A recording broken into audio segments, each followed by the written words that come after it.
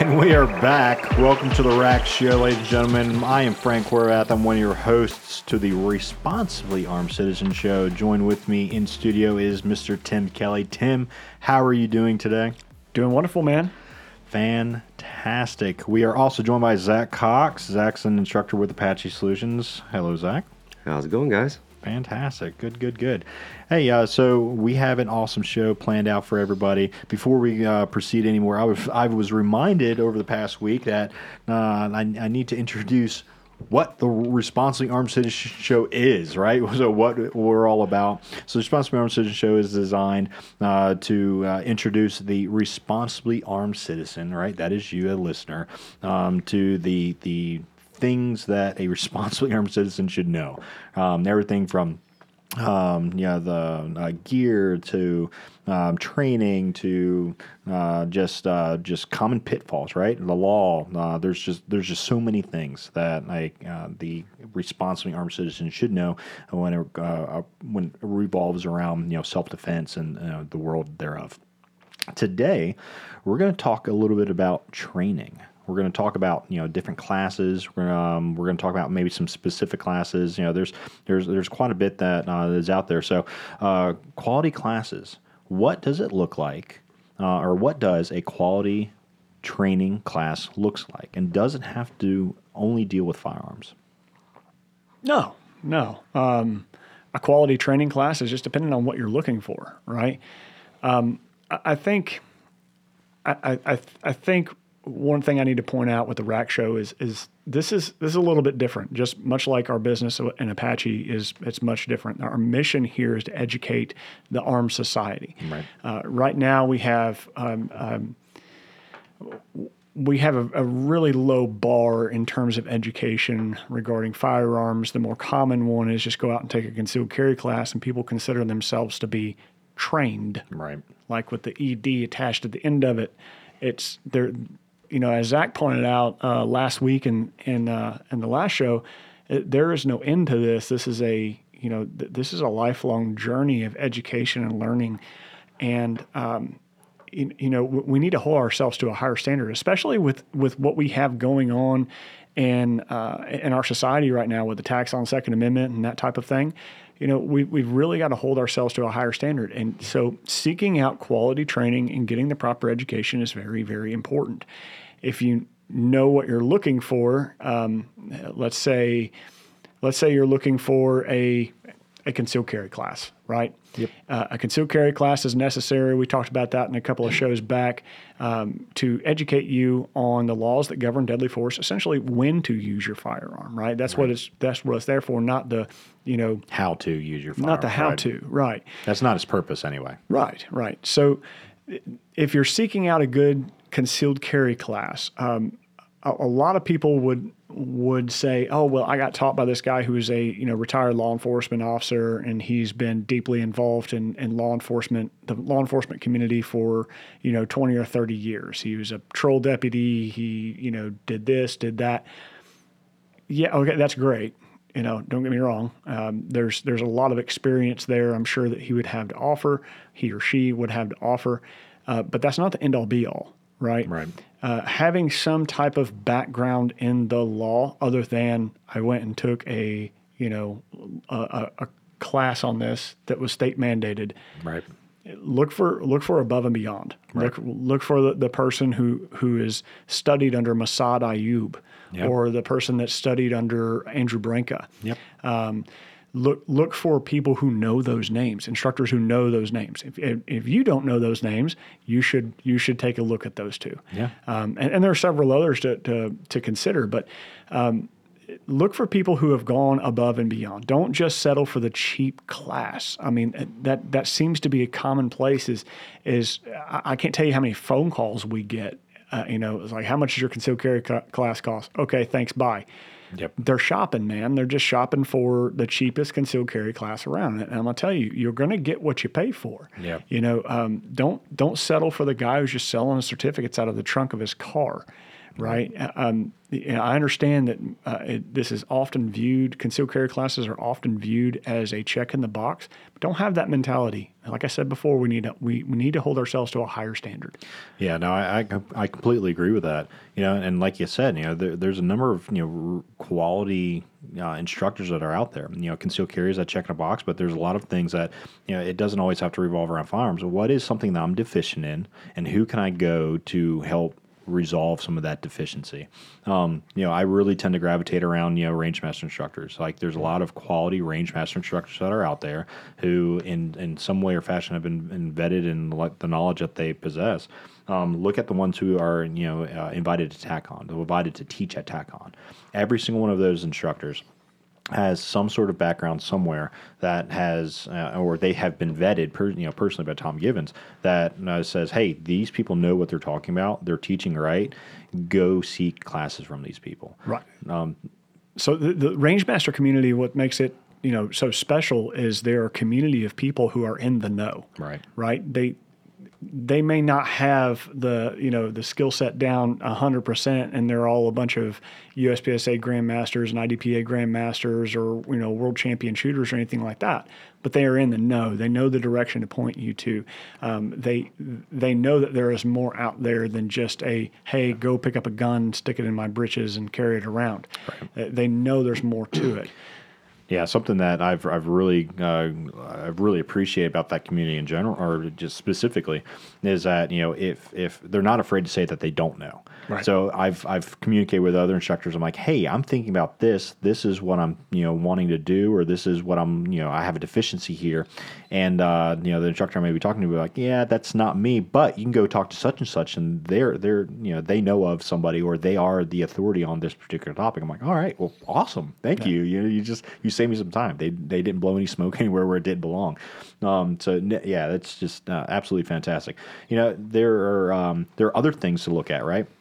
So look at, like, again, we had talked last class about, vetting that instructor, vetting and things that you can do as far as, looking things up online. Really look at, what other people's reviews on the class. Look at what other people have said about the class. If you know of somebody that has personally taken class, that will go a long way as far as, the likelihood that I'm going to be, going in and taking presence at the class or taking class myself. Me, like I said, even though I'm an instructor with Apache, I am a forever student. Like I am constantly going out and I'm constantly taking classes. This year may be the slowest year I've ever had, doing any kind of, regular, training classes, but it doesn't mean that it's zero. It just means that, life.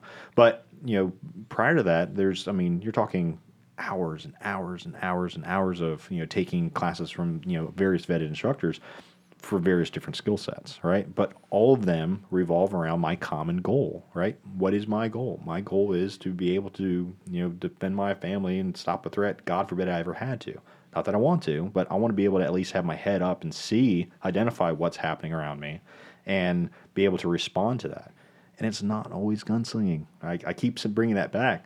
But, how important is med in your family? What's more likely to happen? Am I going to roll up on a car accident? Or, excuse me, Tim, I'm going to ask you this. What's more likely to happen? You're going to roll up on a car accident, or are you going to have to stop a threat? You're most likely going to roll up on a car accident. I mean, think about the number of car accidents that you've driven past in the last month. Zach and I just drove past one a couple of weeks ago or a week ago of a tractor trailer that had turned over and blocked all of 77 northbound, like all of them. So Sioux shut down, all of Statesville shut down. It's probably backed up all the way to Charlotte. Those are things that you should be, trying to prepare for, and be equipped to take care of certain things, like if somebody's hurt or something like that. Something else I'm really fond of is, like I said, those other things. The communications is a big thing. Yep. Learning about ham radio, whatever it may be. But there's a lot. Whatever you're interested in, there's a class out there for you.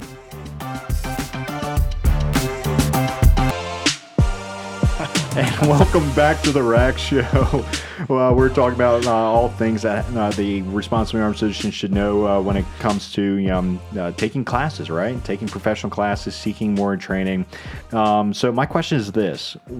So I've decided on taking a class, right? I've vetted the instructor online. I've read reviews. I've talked to somebody that may have taken the class. right? I've gone all things. I've decided that I'm going to take this class. What am I to expect? Talk about, a little bit about, what should I do when I go to class? What, maybe, how do I act at that class? What do you think, Tim? How should you, what should you expect when attending a class for the first time? I mean, I think you should expect a professional setting of some sort, and I'm not saying it's got to be held in, this Taj Mahal style classroom or the best, range in the world, but you should see some type of professional image, like they have the instructor or the staff there has gone the extra mile to at least make it look and presentable and halfway decent. The trainer needs to have some type of curriculum and structure to what they're teaching, and less of the just the off the cuff hip pocket style. Hey, now we're doing this. Here's everything that I've learned for the past 38 years, and just throw it all at them. It's got to have some type of structure. It's got to have some type of purpose. So, I guess you could start with like the title of the class. Zach's got a shotgun manipulations class tomorrow, right? So if I were to take Zach's shotgun manipulations class, I would assume just from the title that I'm going to learn how to manipulate a shotgun. Right. And I'd go into the description of the class and say, okay, this is what all they've got lined out for the day.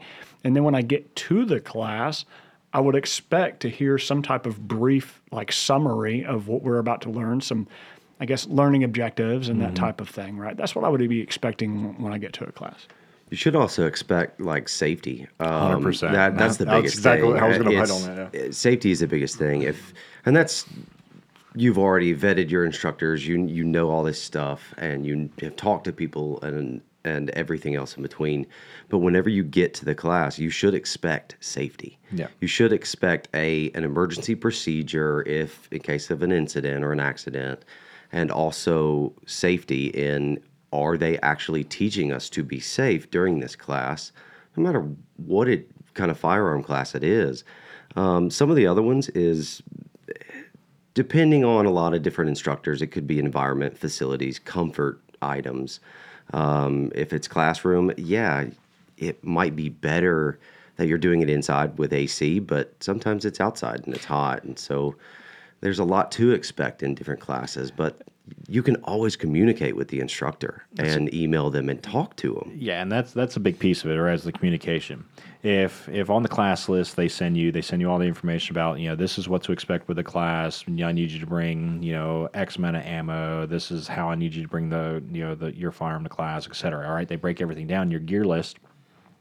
And from there, if you still have a question about something as far as what you are supposed to bring, then that's the time to speak up. Be like, okay, shoot a quick email, give them a quick call, say, hey, what about this? Or I have a problem with something that you said in your gear list. I want to know more about that.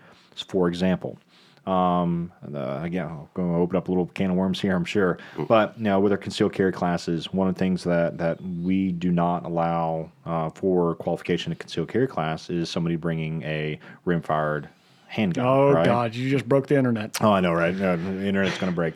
Well, we don't, but there's reasonings for that, right? So again, go back a couple of episodes. You'll listen to our whole argument about rimfire, and we're not going to get into that here. But more often than not, that causes pause. A student will receive that, or they didn't read the course description all the way through. They missed that, or whatever it may be. So it'll call us and say, hey, why? I'm glad you called, and you just didn't show up with your rimfire, handgun. But again, I've had other classes where that student did still showed up with their, rimfire handgun, and I've had to go to them and say, hey, look, I understand this firearm that you brought today. I see that. I cannot let you, use that today. And it goes one of two ways. I'm either giving them a refund, or we're pivoting. They're allowing us to pivot, which is fine. So I want to say this, be flexible. Don't be flexible with your safety, right? Don't be flexible with security. Be very rigid on that. If you see something, say something. But be flexible as far as, okay, well, the bottom just fell out of the sky. It is just raining hard, or it is like very hot out here. There's a lot of sun, right? There's people that we potentially need to back things off a little bit just so that we can get out, get in the shade or something like that. Don't be so rigid in saying this is my goal. This is what has to happen. We have to do that. Be flexible as far as letting the instructor be a little bit fluid with how they are deciding to run that class. I find with a lot of new folks who are just getting into training, you see it written all over the face of the person who's just coming into class for the first time, and a lot of them seem to view the instructor as like the boss, right? Like this is the person that's leading the class. I'm supposed to do what I'm told, and that's it, right? I prefer to use like Phil Groff of Vigor Training. I prefer to use his style, which is more of I view my students as training partners. Yeah. Right. Look, it's no different than if we just went to the range together and we're training together. I'm going to listen to you, and you're going to listen to me, and we're going to have established some type of system in place to make sure that we have clear communication and we know what to expect from each other when we get out to the range. It's no different really, and that's why the way I try to teach our students. Now I bring that up to try and say that maybe it's difficult for a new person to view themselves as a training partner or view themselves as a peer to the instructor. I know that can be kind of complicated, and you're looking to them as a person that's going to be giving you guidance, and you're going to have to trust them. I'm giving you permission, for all our listeners, I am giving you permission to leave when you have that feeling of I'm unsafe. 100%. You have permission, all right? Don't feel like you have to stay there. If, as Frank was saying, the bottom's falling out, but the instructor kept you out on the line and he's screaming at you and doing all kinds of stuff, like you have permission. Like you don't have to. You're a paying student. You don't have to be there. You're an adult. Yeah, you're an adult. Right, absolutely. You don't need to be there. If they don't establish an emergency plan, they say, all right, all we're going to do is operate under big boy rules. No. Leave. No, just leave. Yeah. It's $100 okay. class or $500 class isn't worth and don't possibly my life because of lightning or something. Yeah. Or another student's negligence. Like exactly. I'm just not. Yeah, it's why not going to safety's happen. so important. 100%. If a class doesn't if it is a shooting class, right, a class where you're manipulating firearms, and there's not a very distinct safety brief, stop, speak up, say something, and if that safety brief doesn't happen, leave. I mean, just get your money back and roll on, or It's not, having a plan. It's preparing for. The instructor should prepare and plan for their students. Should prepare and plan for having bathrooms available, depending on the class. Like if I farm and have a farming company and everything like that, and have a cattle farm, if I were teaching people canning, how to can green beans, okay, I should have a plan on having the green beans, having the cans. But what if I had a bonfire next to a propane tank and speak up or leave if you need to. It's safety is the most biggest priority. Yeah, 100%. Something else that I have seen in classes that I've taken is there's certain amount of student professionalism and there's certain amount of student conduct, and then there should be the instructor professionalism. Right. As a student, you should be there willing to learn. You need to have an open attitude, or you need with that attitude, you need to be ready to learn. Come with those questions and ask, but at the same time, nothing is more of a turnoff than having an instructor, F-bombing this and F-bombing that, and just running their mouth like they're back in the good old days or something like that. And it's just that's not conducive to learning. There's a time and place. I was just about to jump in on that. Let me just say that it depends on the class. Yeah. As adults, and especially when you're dealing in the world of violence, there's an appropriate time to learn about violent language, when to use it, right, what to expect when hearing it, and to kind of prime yourself the best way possible to deal with profane language. Profanity absolutely has its place in the self-defense world. But as you said, if the instructor is using it as a verb, like Right. he's using it over and over and over again.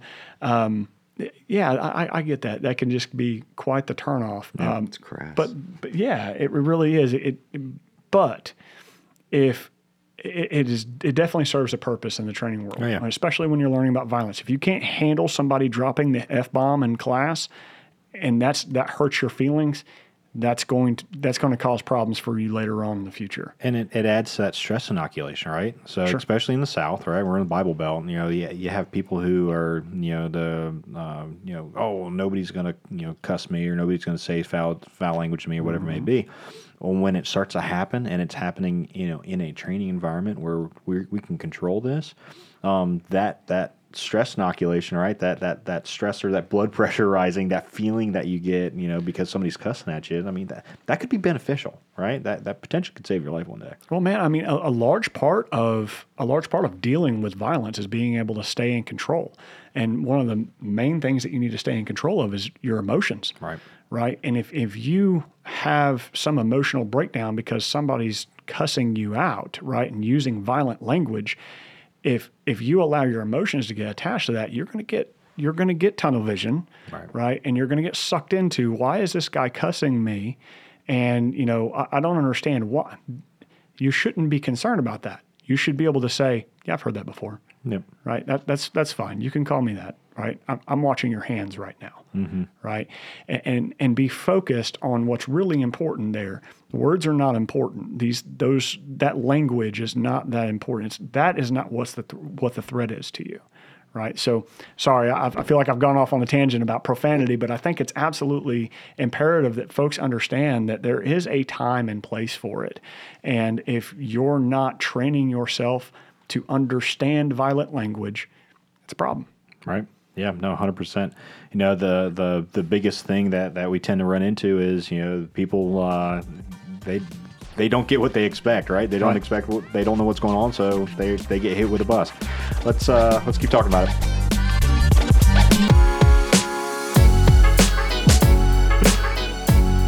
And we are back. You're listening to the Responsibly Armed Citizen Show.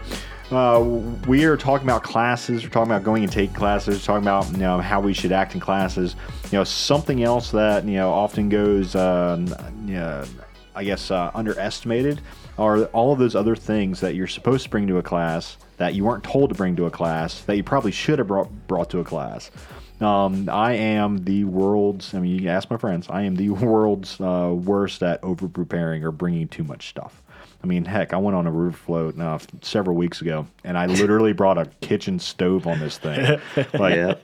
I'm bringing all kinds of extra gear, extra stuff. I'm bringing food for everybody. It's who I am. But taking it back to a class, what are the things that aren't on that class list that I should bring to a class? I know it depends on the where the class is going to happen at, but what are those extra things? What are some things I should be concerned about?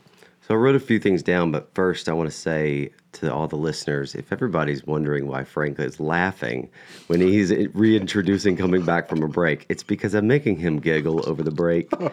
And it's just funny because I'm always dancing right when the music starts. And You can't even hear the music. Anyways. Because your cowboy hat interferes with your ears. Yes. So no, some of the best things that a student can have or bring to a class, Frank kind of touched on it, but attitude. A good attitude is the most important, not for just you, but for others and for the instructor. If everybody has a good attitude, oh man, it's such a great learning environment. People are having fun, enjoying life, and they have a good attitude. Next one is an open mind. Having an open mind, whether you have learned this before or not, or whether, all right, this technique thing doesn't work that great for me. It may be working perfectly for the rest of the 20 people on the line or in the class, but give it a try. Have a good attitude and try it out. And then on a break or something, ask them. Be like, hey, it didn't really work for me. Is there another way? And they will definitely help you. Other one, quality gear. comfortable shoes. That's the kind of stuff that you should really. That can't be underestimated. Quality Yeah. shoes. So I pick on Tim because we'll be teaching class or something like that, or Tim will be teaching class, and then in the middle of the day, all of a sudden Tim just disappears. Like, where are you going, Tim? I got to change my socks. Change your socks, bro. If you don't change your socks on a lunch break, you're weird. Oh man, I started doing it. It is life changing. It's refreshing. You come back with a good attitude because you're like, oh, you're just refreshed. I'm not doing that. You should try it, y'all bro. No, as soon as I take my shoes off, y'all gonna be passing that anyway, and we don't need that. Yeah. But so Tim changes his socks. Think of those creature comforts, right? That's something that again is vastly overlooked. I very distinctly remember early on my training journey. I would literally go by the book, okay, as far as, okay, I was told to bring this stuff. I was told to bring X amount of, rounds of ammo. I have exactly X amount of rounds of ammo. I was told to bring X amount of magazines. But you had 3,000 more X amount of rounds of ammo in your car. Yeah, I have X amount of magazines. Then I need to bring X amount of magazines. And then as you learn through the class, or as you learn through experience, those lists that those instructors give you, those are the minimums. Yeah. Those are, you minimally need to have this. You minimally need to have, we'll say, 3 magazines. Bringing 6, 20 or plus mags is great. Bring it. The more that you bring, as far to a point, right? There, you can always overdo it. You can overdo anything. But to a point, the more that you have ready to go, the more they have the magazines already stuffed, loaded, whatever it may be, and the more extra ammo that you have with you, the more the better the potential that you're going to get more reps in, more training in. You're not going to have to go down to the line and stuff mags like everybody else. You can sit back and you can talk to an instructor. You can talk to your peers. You can you don't have to stress yourself out doing all this extra stuff. Having extra gear. Especially in self-defense classes like our everyday carry or AEDC, and those type of classes will stress your gear. Mm-hmm. So if it's going to break, it's probably going to break in one of those classes. Yeah. So you need to have a backup just in case something breaks. You don't need to call it quits for the day because, well, I don't have a holster now. Well, no, you should have an idea. You have some sort of backup. So I've got kind of like a rule of thumb, man. Anytime I ever go to take a class, I try not to expect of the host or the instructor to make sure that I'm fed, to make sure that I'm hydrated, right, and to make sure that I'm comfortable as far as like having seating space. So I bring a camping chair. Yep. I bring water, Gatorade, liquid IVs, whatever it might be, and I bring gummies. If you don't bring gummy bears to a class, like you're kind of weird. Snacks along with my spare socks. Sometimes they're in the same location. But anyway, make sure you bring some snacks. It's hard to learn effectively when you're sitting there and your belly's grumbling and everything. Like, God, I just want them to shut up. Right. Man, bring a Snickers bar or something like that, and have something to kind of tie you off until lunch. That's why I always bring you Reese's. And bring water. I can't tell you how many times I've seen students show up to a class and they don't bring water. Yeah, loads of water. You should be walking around with a water bottle anyway. Bring water. You've got to stay hydrated. Yeah, water and salt, right? So some sort of electrolyte, some sort of salt, something like that. Trail mix or something. Dill pickles. I'm big. I'm big on bringing like beef jerky. That's kind of my go-to. I really enjoy beef jerky. It's easy. Throw it in your mouth helps. With a little bit of salivation and everything. I want some beef jerky now. Yeah, I do too. But now I'm hungry. But as far as again, so those are all things. But keep in mind, right? So we're talking about food, right? We've kind of transitioned to food. Keep in mind, you are dealing with firearms here, and presumably you've been shooting quite some time before lunch, or say. So think about lead, right? Think about that lead contamination. Those are, it's very easy for you, especially if you've been training pretty regularly, to be like, it'll be all right. How are your lead levels, Frank? Yeah, exactly. Until you pop some high lead levels, and you're like, oh, well, I'm in that boat too. I felt stupider for a reason. But so these are all things again you should consider. You should consider cleaning up, getting some lead wipes, getting some sort of washing with cold soap and water, something to help remove those particulates from you, before you consume, before you touch your face, before you do anything like that. Same thing with after the class is over, right? So after the class is over, after you've gone home from the class, what are you going to do with those clothing? Because your clothes will be contaminated some with lead. It's nothing that, soap and water will take it out. It's fine. Throwing it through the washing machine's okay. But you should probably, if you have small children at home, you should refrain from hugging them. You should refrain from touching them. Sure. And that is the hardest thing for me as a parent to do. So when I come home from a class, like the shotgun class, we'll say, several weeks ago, I got home from that class, and Max comes running out, "Daddy, Daddy, Daddy." I'm like, no. Hand of God, palm to forehead, stop. Stiff arm. I love you, but let me go shower first. Because kids are so susceptible to the lead and 100%. metals like that, and it affects them way worse than it affects adults. Yep, and it's lifelong. So again, you have to be conscious of that. It's something that you have to be aware of. And taking it back to the range, guys, this day and age, everybody's got Amazon Prime. Check out on Amazon lead off. Just type in lead wipes, scroll down. It's one of the first things that you see. And they have a couple of different types, but I mean, it's so easy to toss one of these into your range bag. It removes lead from your skin. So you could just use that before you decide to bite into your Snickers bar or something. And it's got a whole bunch of wipes in it, and it costs you $12. Toss it in your range kit. The other ones are D-wipe towels. Again, $12, and Hops actually makes a lead be gone cleaning wipes for $10. So, I mean, for less than $15, then you can just stock your range bag up with some wipes, and I think those are really good things to keep with you on the range. Yeah. So again, we had talked about that list of gear that you bring. It's the minimum.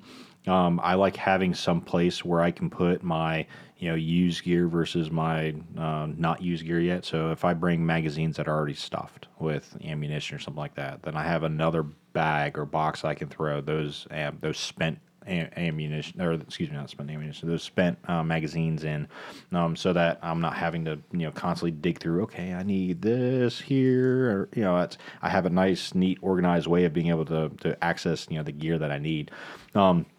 Especially if you start doing this pretty regularly, you'll pick up some tips and tricks. But like some sort of range bag, like having a dedicated bag that you use just for training, is a great idea.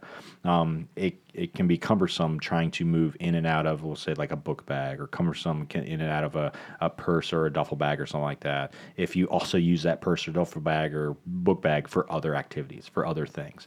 Not to mention, like I said, we have that lead contamination issue again. How often do you throw a book bag inside of the dishwasher? How often do you decide? Never. Right? Yeah. How often do you throw it? The last time I've done that one. A book bag inside of a washing machine or something like that. All things to consider. Yeah. Awesome. So speaking of like the range bags and stuff, if it's a pistol class or something, one of the things that I like to do is have separate little like pouches for my backup gun. Mm-hmm. So if I have my primary carry gun or whatever that I'm using, or the primary gun that I'm using in the class goes down for some reason, I have another one as a backup. And generally, when you go to a professional range environment, they will have an area where you can change out gear. Mm-hmm. You shouldn't be doing that like in a staging area with everybody else around. So there should be a designated area for that. And if that's the case, and you're actually happen to be training at a professional environment, then it would be much easier to grab that little pouch rather than pick up your entire range bag, take it all the way over there. So having those little individual pouches are great, and same way with ammo and magazines. Companies like GPS, Save Your Equipment, they have those already set up. The other thing that I would bring is like sunscreen, right? Yes. Sunscreen, hand chalk, things that Creature Comforts lip balm. And here's the thing: with all that stuff, stick them in Ziploc bags. Yeah, so they don't get everywhere. Bust open. Even extra oil doesn't go all over your stuff. 100%. I've been in classes before, again, or earlier on, where I didn't do the Ziploc bag thing, and then as I was pulling stuff out of my bag, I'm like, why is everything so gross? Oh no! I hate when that happens. And it just explodes in my bag. Couple other little things, clothing. If it's going to be cold, wear layers. If it's going to be hot, bring an umbrella. Like you said, sunscreen, bring an umbrella. Even one of those little shade tents, something like that. But layers when it's hot really help, or when it's cold really help because you can put more on or off, things like that. Hand warmers. Just think like, how can I be more comfortable in a training environment at a class and bring it? Worst case, you keep it in your car. Right. But the best part about that is a comfortable training environment breeds so much room or has so much room for learning when you are actually comfortable. So, yeah. Again, something else. Dress and be safe. You want to make sure your clothing is safe. Safe things on the range, closed-toe shoes, no things like that. No flip-flops. Yep. Let's continue the conversation. And we are back. Welcome back to the Rack Show, where we talk about everything regarding the responsibly armed citizen. My name is Tim Kelly, and with me I have Frank Horvath and Zach Cox, and we have been talking about what to expect when attending a class or what quality classes look like. We've talked about everything from quality training, signing up for it. Is it always about guns, or what other classes should you be taking? What to expect, some class conduct and professionalism. We've talked about all kinds of different stuff. So now we're on our last segment, and we want to talk a little bit about what our last segment was about, which was what do you bring to a class? Like what are some of the things? I just kind of want to wrap that up and talk about anything else that we just haven't mentioned before. We talked about everything from sunscreen, clothing, chairs, hydration, extra gear, food, extra gear, how to pack that extra gear, that type of thing, and about generally the list of stuff to bring that the instructor will put out is a bare minimum. Like this is just bring more than that. Yep. But if it accounts for 500, don't just bring 500, right? Bring 750, something along those lines. Bring at least an extra 100 rounds or so, just in case, What else? It's, I think I want to circle back to the attitude thing. That it really is the most important part. Have fun. Go into it, not trying to vet your instructor because you should have already done that. Yeah. Go into it having fun. Enjoy the day. Like, what would I rather be doing? Working in a cubicle or doing some job, mowing the grass, which I used to do a lot because I own a landscape company. Would I rather be doing that or taking a class? And I would much rather be taking a class. It's just fun. Enjoy it. So the attitude thing is still so important to me. But I would say the last thing for me is people don't know what they don't know. Ask questions. It's the most important thing about classes is learning and getting to figure out how to learn it better and how you learn and all this stuff. Ask before, ask during, ask after. We would love it. Ask before. That's definitely that's a really good point, Zach. One of the things that people misunderstand is they think that they're going to bother us when they send us an email saying, "Hey, this is my first class. I don't really know is it okay if I bring this, or should I wear this, or what should I do here? What do you think about this?" Ask the questions. Yeah. Ask this. Literally, that is our job, right? Yep. So I love it. I would rather you shoot us an email and say, "Hey, is this acceptable, or should I have this, or should I look at this? What do you think about that?" I'd rather have that then, where I can help you better prepare for the class so you're not distracted by, a mistake or something like that you might make. If you're able to shoot an email, if you're able to communicate with the instructor, and the instructor okays or whatever, right? They give you some sort of feedback. What is that going to do to you as a student coming to that class? That's going to help you with your confidence. Yeah. Right. So if you can come and you have some confidence, you're not having to stress over some of the piddly stuff over what gear to bring and things like that. Then you can focus better on what your goal is, right? My goal is to come to this class and learn about something, right? Whatever it is. So if you don't have to worry about all that other extra stuff, then do that. then you can focus more on the class. Oh, we got a friend of ours, Cecil Birch. Yeah. This is another really good example. Cecil Birch he owns a company called Immediate Action Combatives, and he teaches in extremis, close quarters style type stuff. And so when you see his like photos and read his description, you hear a lot of jujitsu minded talk and like managing unknown contacts and stuff. It sounds a little intimidating. Right. When you talk to Cecil and you hear him talk about the type of people that take his class, it's astounding, man. It really is. Like he's got 80-year-old students in his class that are leaving uninjured, but people will look at that and say, grappling? Oh man, I can't afford to get hurt. That Cecil is a professional. And if you reach out to him before, I promise you, he'll put your, heart at ease and help you understand that, you're not going to leave that class beaten up and broken. Right. So when you're looking at different classes and you have questions on them, reach out to the instructor and they can answer your questions for you. Yeah. The only other thing that I'll add, and I'll leave this out, because I can talk about this all day. Leave your cell phone at home. Not quite, but in all seriousness, unless you're tasked with a specific role with your phone, right? Unless you are calling 911 or something like that, just put it on vibrate. Put it on. Leave it in your gear bag. Just don't mess with it. I will say sometimes though people use their phones for taking notes, which I do a lot. But I normally go up to the instructor beforehand and say, hey, listen, I'm going to be taking notes. I'm not texting my mom or my dog or whatever. There's nothing more distracting to an instructor than somebody messing with their phone, fidgeting. Now, if you're taking pictures or something like that, cool, right? Yeah. But if you're sitting there and you're just checked out and you're texting or you're not there, man, just go handle your business and then come back when you're ready. Yeah, why would you pay an instructor money just so you can sit there and scroll on Facebook? Right. That just baffles me, man. That blows my mind.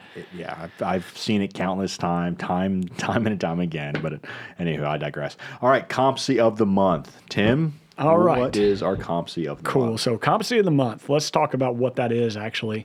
So Compsy of the month originally started out as a way to build competence within our own cadre. So we would task out a different subject every month to challenge the individual's level of education on the subject. And if they didn't know about the subject, then they would go out, research it, get to know it better, and then present on it. And so that's essentially what we refer to as a Competency of the Month. Now, since we've started this rack show, we wanted to have this conversation with our listeners and include it here. So our Competency of the Month for the month of September is functions of a cartridge, shell, and the phases of ballistics. And we can go into whatever kind of detail we want. Frank, I'm interested in the reloading aspects, and I think you're the man to talk to on this. Giddy up. I love me some reloading. All right, man, go for it. All right. So, fortunately, we have Zach in the house with us, who is a novice reloader. Just now, he quite literally bought the stuff, but hasn't set anything up yet. So, I'm passionate about reloading, really enjoy it. Have several different types of reloading machines. I've reloaded several different types of cartridges and things like that. Really got into it. So long story short, there's a few must-haves, and then everything else is extra, right? So as far as reloading, you must have to start, you must have a good reference. You need to have some sort of reloading book. You need to have some sort of article saying that, this is how much of a particular powder that you need. This is how much of a particular bullet weight that you need for your specific cartridge. You need to have some sort of reference that helps guide you in the direction of making a successful cartridge. It's like a book of recipes. It's 100% like a book of recipes.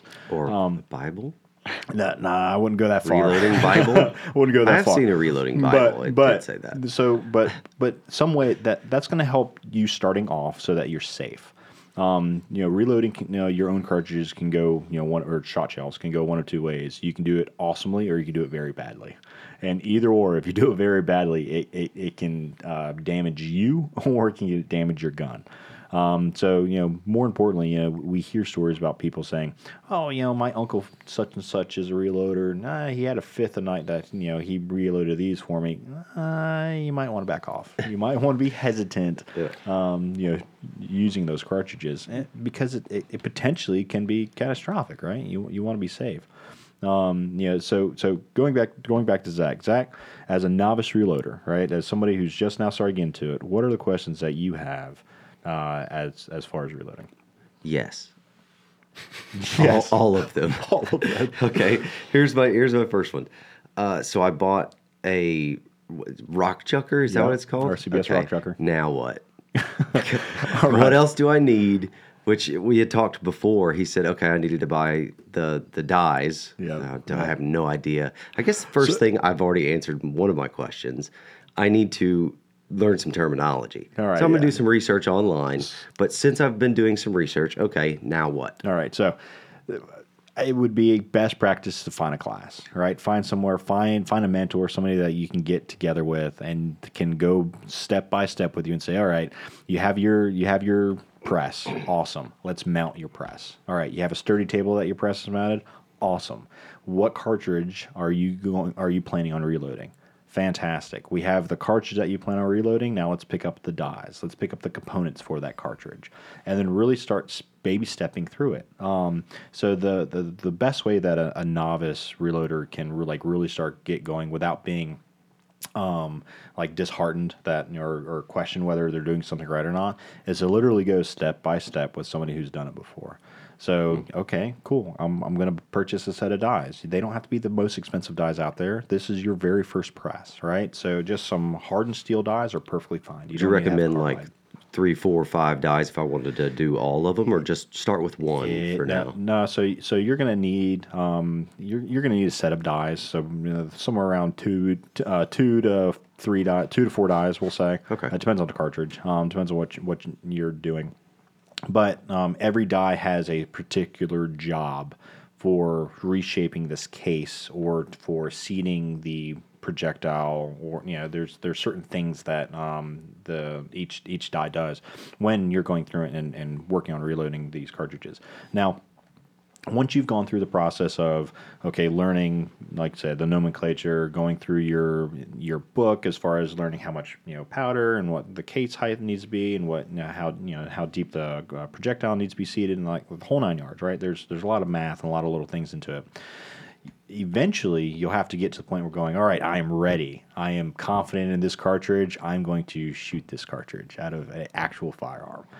And that's the biggest part where you're like, I don't know if this is right. We're gonna find out right now. But it's also rewarding, I bet. It is so rewarding. Yeah. It is being able to tailor a cartridge to your particular firearm and have it perform the way that you want it to perform. There's very few things that are as rewarding as having something actually function the way that you expect it to function, the way that you've designed it to function. So I have one last question, Master Frank. May I be your Padawan and you teach me the art of reloading? You should have a class on it. What do you think, viewers? I'm thinking so. Listeners. Yeah, We should do a class. We'll do a class. I'll tell you what, we'll talk about that more on the next show. Let's do that. Let's talk a little bit more about reloading next show. Thank you, guys.